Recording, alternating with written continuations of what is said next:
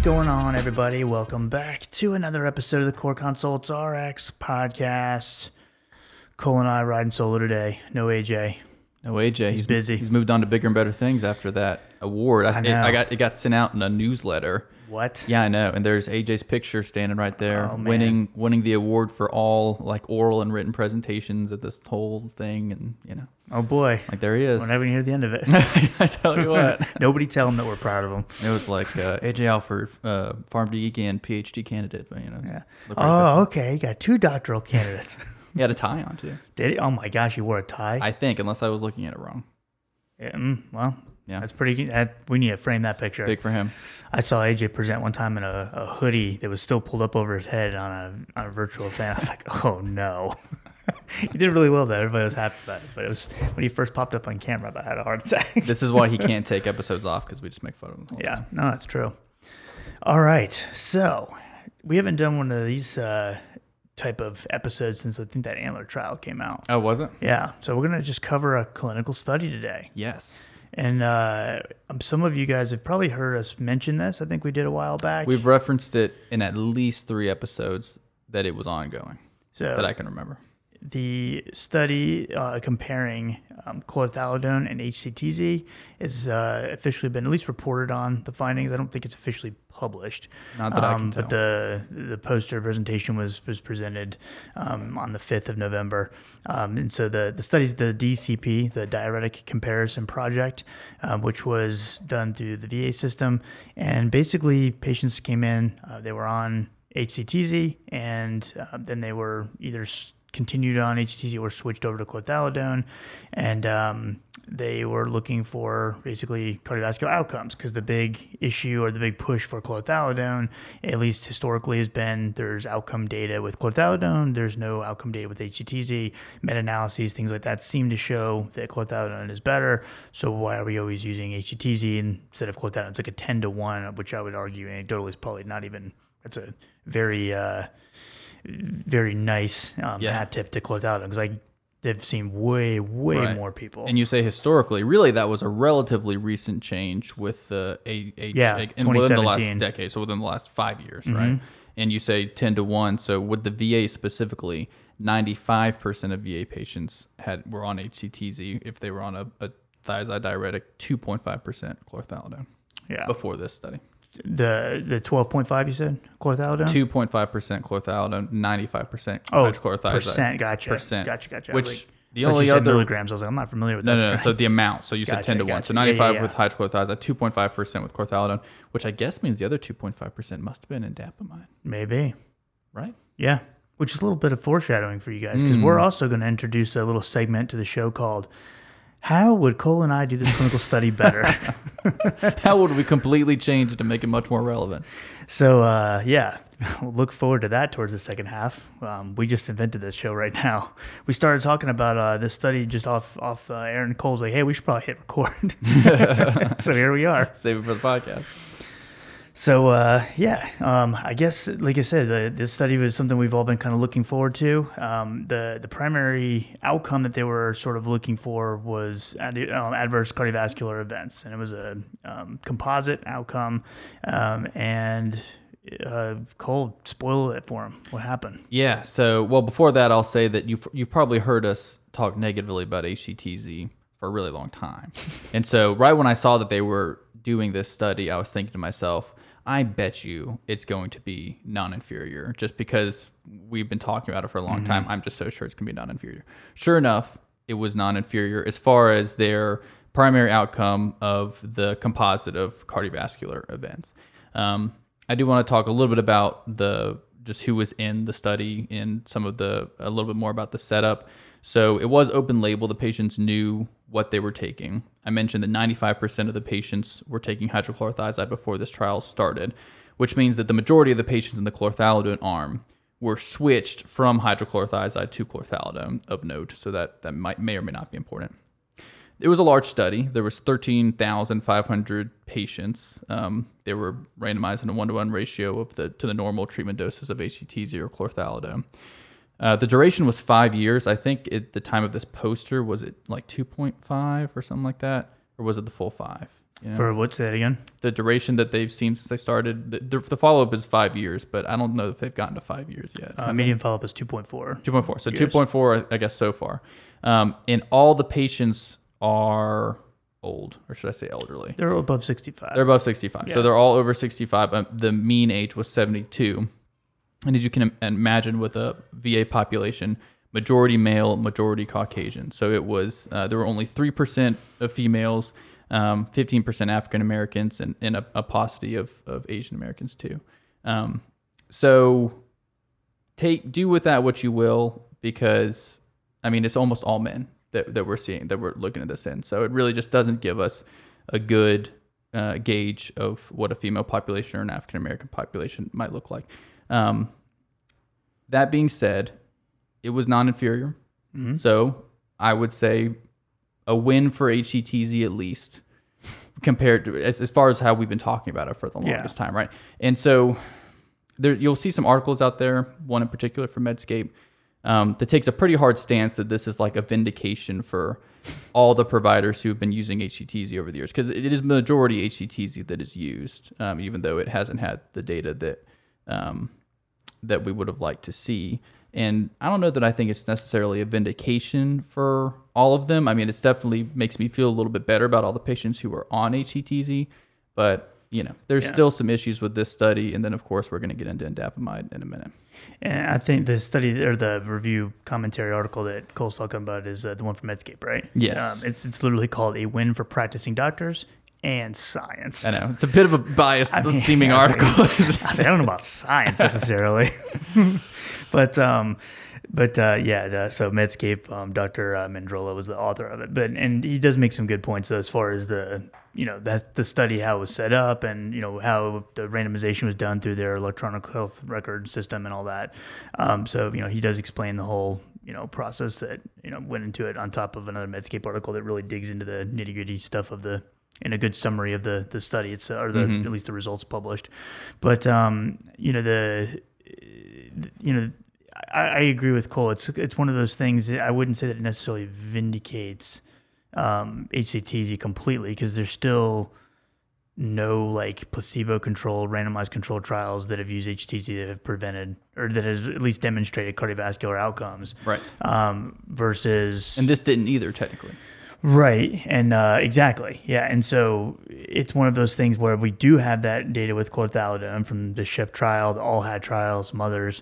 And, so I would say if you're just taking this one, you can't just definitively say, okay, well, they're still the same. It's still one study, and the way it was set up and stuff is not quite as right. There's still a potential for some, bias being on most of the patients were on HCTZ ahead of time. Right. Which there, and that same argument in some ways can be made for all of the thiazide diuretics, because we're going to point out some individual data that we have with each of them, but you could point at any of those and say like, well, my patient might not fit into that, specific category, which is true. So that's completely valid.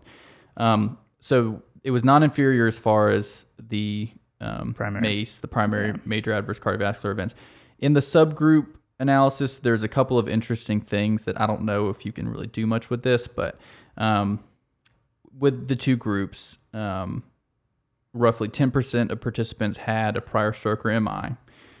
So that would have been secondary prevention. And they had an average reduction of 27% in MI, stroke, and heart failure deaths that were observed. And that was statistically significant versus placebo. That was for the chlorthalidone group versus, not placebo, but statistically significant versus HCTZ. That was chlorthalidone versus HCTZ. But for the patients without a prior stroke or MI, there was a 12% increased risk in developing cardiovascular disease when taking chlorthalidone versus HCTZ. So if you looked at that, it would look like primary prevention, HCTZ is better, secondary, chlorthalidone's better. I don't know if you can really draw that from this, though. It's just too muddy. I really like what that, in fact, this is where I was going to give Dr. Mandrola, even though his article does seem a little biased, I really like his comments about the subgroup analysis. So I'm reading this, but basically he says that if you are tempted to make much of the MI stroke history interaction, first read the ISIS-2 trial and its subgroup finding based on astrological signs. So apparently they were trying to say based on astrological sign that's how you should base it. So he said He's kind of sassy. he is. I like this guy. We need to have him on the podcast. If you guys know him, give him our number. He says subgroup findings in trials with null primary endpoints should be considered noise, not signal, until proven otherwise. I like that. That last part was pretty good. Yeah, it's like a mic drop. Was that his last sentence of the article? No. Then he wrote, a naysayer might argue that because DCP won't change their practice, I already use HCTZ, that it's no big deal. I didn't fully understand that sentence. I guess he's just saying like this isn't groundbreaking for me because I'm already using HCTZ. Right. Well, which you should also want studies to validate what you're doing too. Right. I would think, but yeah, and I won't change their practice. I agree. Although I will say, I would make one argument towards changing your practice, but not with either of these drugs. Right. So the other thing that the study showed, which we all probably would have guessed, hypokalemia was higher in the clothalidone group, and that was statistical significance. So 3.1 or less than 3.1 was considered hypokalemia. So the one thing I will say, because we did get a statistical significance with hypokalemia, I'm curious to see if anybody's looked at this or if they're going to do a secondary analysis where they basically eliminate the patients who had hypokalemia and just looked at the normal kalemia patients to see if then there's a difference between HTZ and not just hypokalemia, but if just take out all the patients who were on clothalidone that went below 3.5, right? Yeah, right. Because where it's coming from is the SHEP trial, which was one of the outcome studies, showed a positive outcome risk reduction with clothalidone over placebo. But when they looked at a secondary analysis and saw that when they separated them out based on patients who had a low potassium, so below 3.5 or in the normal range, the patients who went below that 3.5 basically lost their cardiovascular protection, the outcomes went away. So with this, because that's statistically significant on hypokalemia in this study, if we get rid of those patients and just reevaluate the data on the ones who did not have hypokalemia, I wonder if there'd be a different result. Right. And I feel like there would be something different for sure based on our knowledge of that. And I mean, and that goes along with what we've always recommended for clothalidone in this instance, is if you're going to use it over HCTZ, you need to make sure that their potassium is above 3.5. It's just one of those things that that's one of the things I have an issue with clothalidone, and I've heard a lot of other clinicians say I don't like clothalidone because of the hypokalemia, and that's true. I've seen it happen in multiple patients. Hypokalemia is a real issue with clothalidone. That's one of the reasons I don't like it as much. Mm-hmm. So that's the DCP in a nutshell, a very abbreviated nutshell. Do with it what you will. I'm not sure it at least makes me feel a little bit better about HCTZ. Yeah, at least makes me feel a little bit better. So in certain situations. Yeah, until it beats out indapamide, that's still going to be trash in my book. Right. No, but the joke I was saying earlier about Cole and I setting the study up, and the reason we decided to kind of talk about it here is because on the podcast Instagram page and stuff, we had a few people when I posted the picture of the study and all that in the stories. I had a few people ask, because I put in the comments on there, but why not indapamide instead of clothalidone? So I had some few people reach out and ask, well, why indapamide? So I figured, why not? Let's tell them about it. Let's tell them about it in bulk. We're gonna CC all of you. and so if you've been listening to our podcast for a while, you've no doubt heard us talk about indapamide, probably till you're sick of it, but we're going to review it. So there's a few different things, to touch on. One, indapamide is been around for a really long time, just like the other two have. It also is a thiazide-like diuretic that has outcome data, just like clothalidone. So it's been studied in really elderly patients, so 80 to patients over 100 years of age in the high vet. Mm-hmm. It's been studied in patients who have previously had an ischemic stroke. In the PROGRESS trial, it was compared in patients with diabetes that had microalbuminuria in the Nestor trial. So there's definitely been some solid outcome data studies that have been conducted with indapamide, so we know that it does, ultimately or reduce the risk of cardiovascular disease. Right. So and when you hear about thiazide plus ACE in post-stroke patients, it's indapamide. That's indapamide specifically, progress trial. So we do have a lot of good stuff with it. Yeah. Plus, when we think about patients with CKD as well, HCTZ, we typically, your creatinine clearance drops below 30, below 25. We tend to, not really think of HCTZ as being all that effective, because it's not helping. The diuretic effect is not helping anymore, and you worry about an acute injury at that point from dehydration things. So indapamide, however, does actually have renal dose adjustments down to 10 mils per minute, and has even been compared head-to-head in patients, HCTZ versus indapamide, in patients with CKD, and looking at its effect on eGFR over time.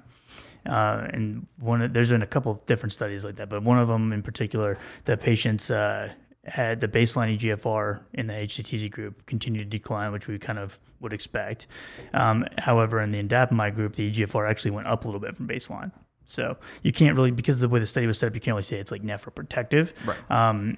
But we definitely know that it's not harmful Negative, on the kidneys. So, from a mechanism standpoint, in certain patient populations, it definitely seems to be better.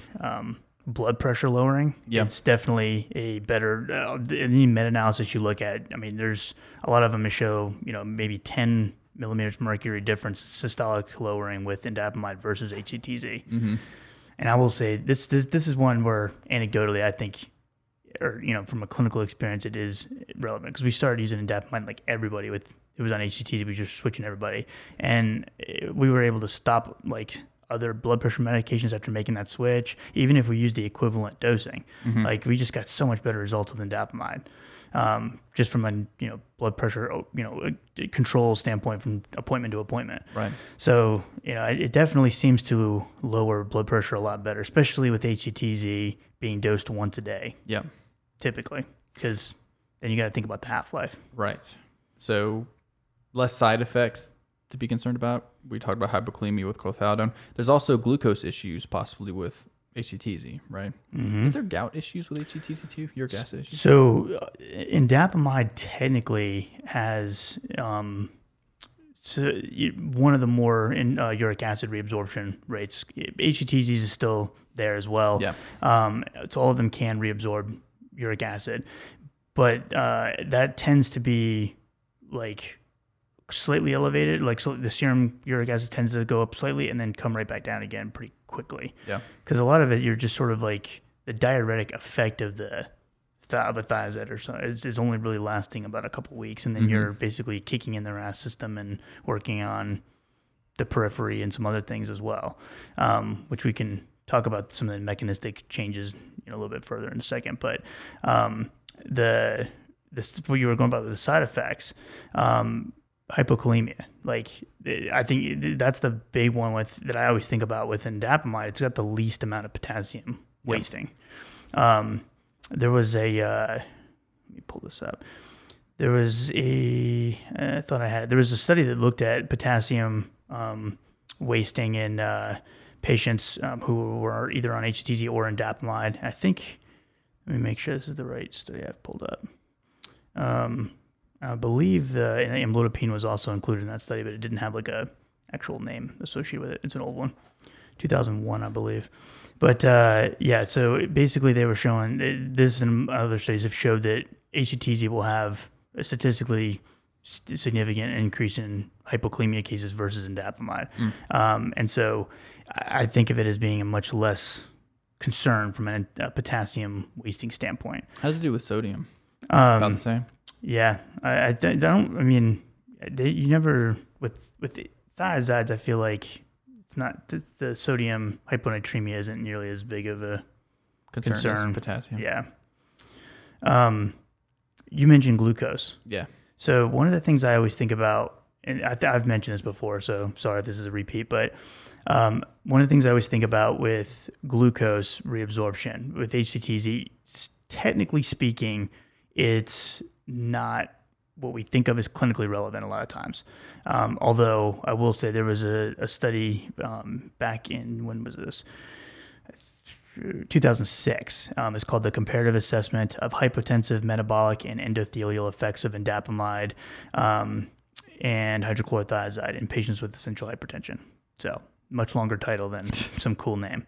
But basically showed that from a metabolic standpoint, you have a lot more risk of developing glucose intolerance or higher glucose levels, higher fasting glucose levels, higher lipid levels even, with something like HETZ versus indapamide.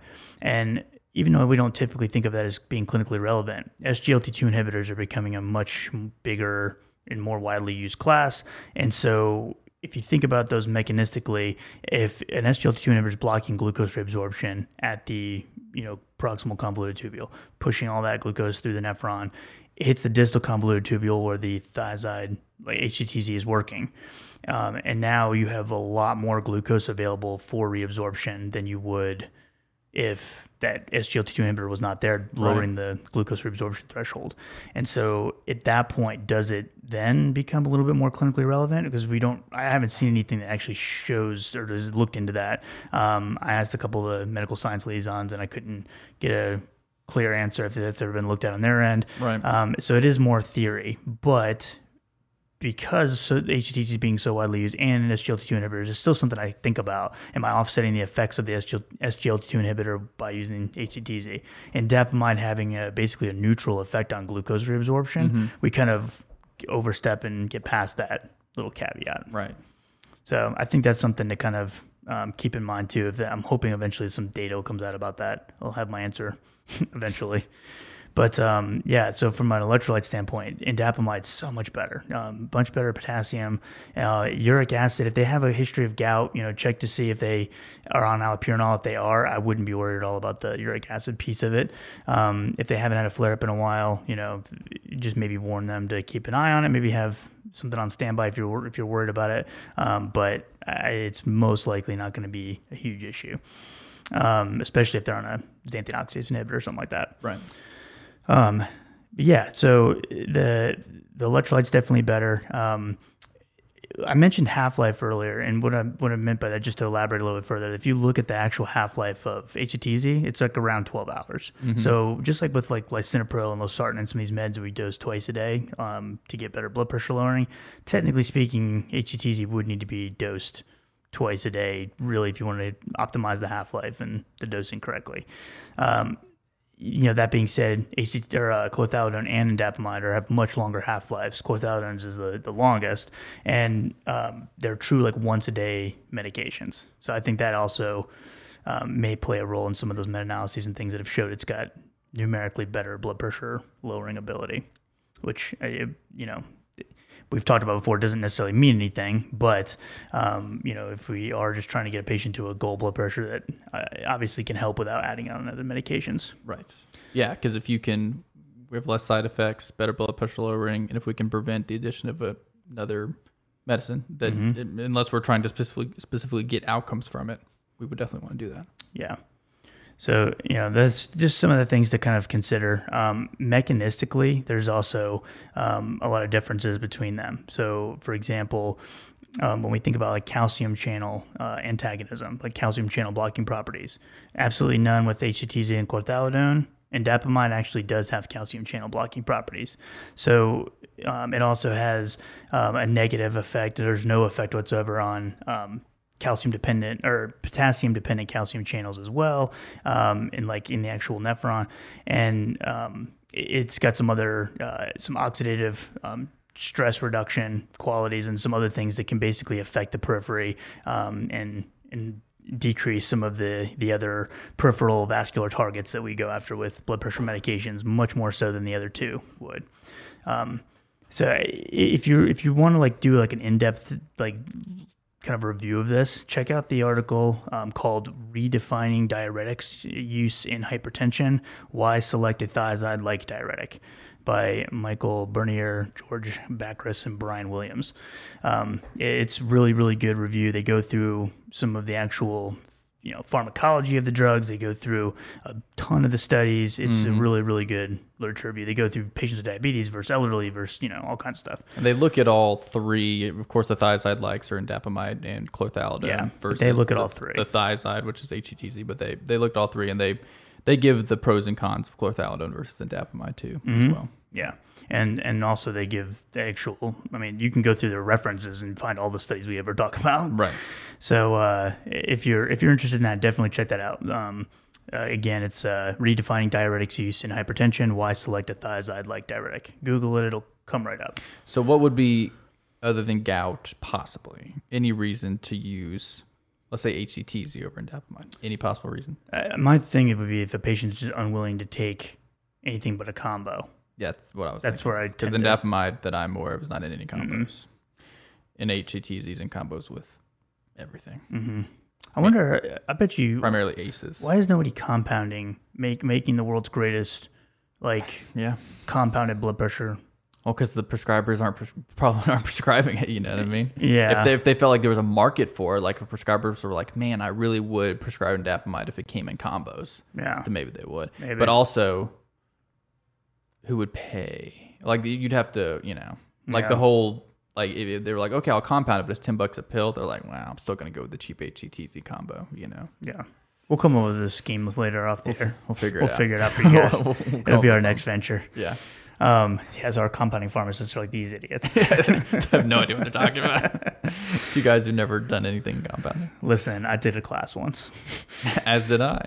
No, I did another. I shadowed a compounding pharmacy for like a day. You did a rotation with one, didn't you? No? I did a rotation with a independent that had retail, specialty, long-term care, compounding, and a medical supply store that had like the whole shebang. And so I spent some time with compounding then, but that was it. Yeah. Well, that's probably more than me. I did like a 3-day certification, it was like an internal certification thing through Walgreens, so it meant nothing. But I went to the class and made a bunch of stuff that wasn't all that great. I remember studying something related to compounding and having to take an exam about something. Maybe it was just a class, I don't know, but for school. But I thought it was post-grad. I did something with compounding, but I can't remember. Too busy. It's too many things. Too many things you've been involved with, Cole. I guess. You need to slow down. Anything else with this stuff? I No, know I lot think, of it's a review, obviously. I think this is good because this is, especially once it's actually published, I think it'll be more out there. But this trial is a big deal, and people are going to make a big deal of it. And I think there's something to be taken from it, but just take it for what it's worth. Since we have indapamide, if it was truly between HCTZ and chlorthalidone, I think this would raise a lot more questions. Yeah. But since we have indapamide, I just don't know. It feels like it could have been worth more if they had looked at indapamide. Yeah. I mean, to be totally honest, if I only had those two to choose from, I don't know that I would pick chlorthalidone either because of the hypokalemia. Right. Literally. And with this, yeah. If it was just these two, I think that this would justify for a lot of patients. Would justify for a lot of patients to be on HCTZ. But since we have indapamide, jury's still out, at least in my book. So do you think it puts chlorthalidone at the bottom now? Maybe. Yeah. Maybe. I mean, probably for me. I mean, to me, it's always been now. I don't even know if I have a preference. Yeah. I mean, I don't have I would say if I was again. There's always been HCTZ and indapamide for you. I feel like I was on a chlorthalidone train for a little bit when that guideline came out. I was I think in 17, 18, and then I started reading more into indapamide because I definitely switched. I was more on chlorthalidone just because it's the one with outcome data and stuff initially. Yeah. But you don't really hear people talk about indapamide. Cost is not an issue either. It's last time I checked, it was $4 list at Walmart. Yeah. So it's it's not. I don't know. I don't get why. Most people have. I've talked to physicians that have never even heard of it. Now people do use it because we dispense it. So I'm interested to know who is prescribing it. I wonder if it's the cardiologist. Maybe. But it just does. They don't get on it until they get to the cardiologist. I know. My old clinic at Feder, a ton of people are on it now because I was pushing hard for indapamide, and so I remember one of the new physicians that had started there towards when I was leaving. It was like, I've never had heard of indapamide. I was asking me a couple questions about it, and it was like, yeah, I've just noticed that every one of these patients is on it. I was like, yeah. Very that was meticulously moving my chess pieces. But so yeah, that's our 2 cents on that. I'm definitely curious to see what you guys think. If any of y'all have any thoughts or anything, let us know.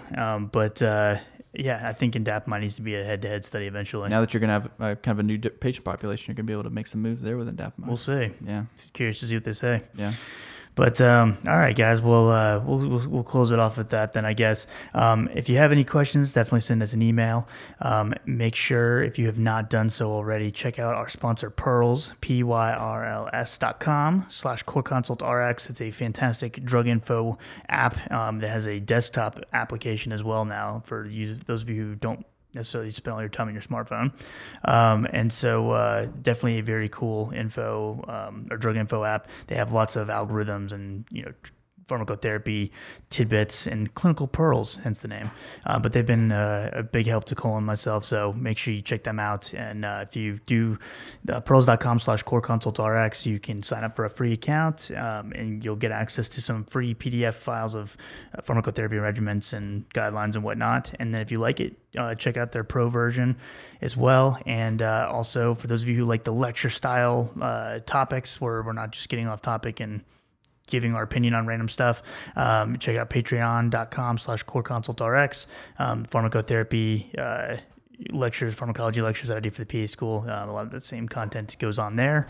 And so check those out. They have PowerPoint slides you can download. It's probably the cheapest review program on the planet.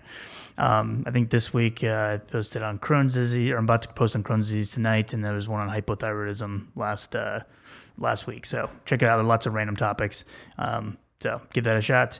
And if you have any questions, emails in the show notes, cell number you can text us at is in the show notes or on any of the social media platforms. We'll see you guys in the next one. Have a good night.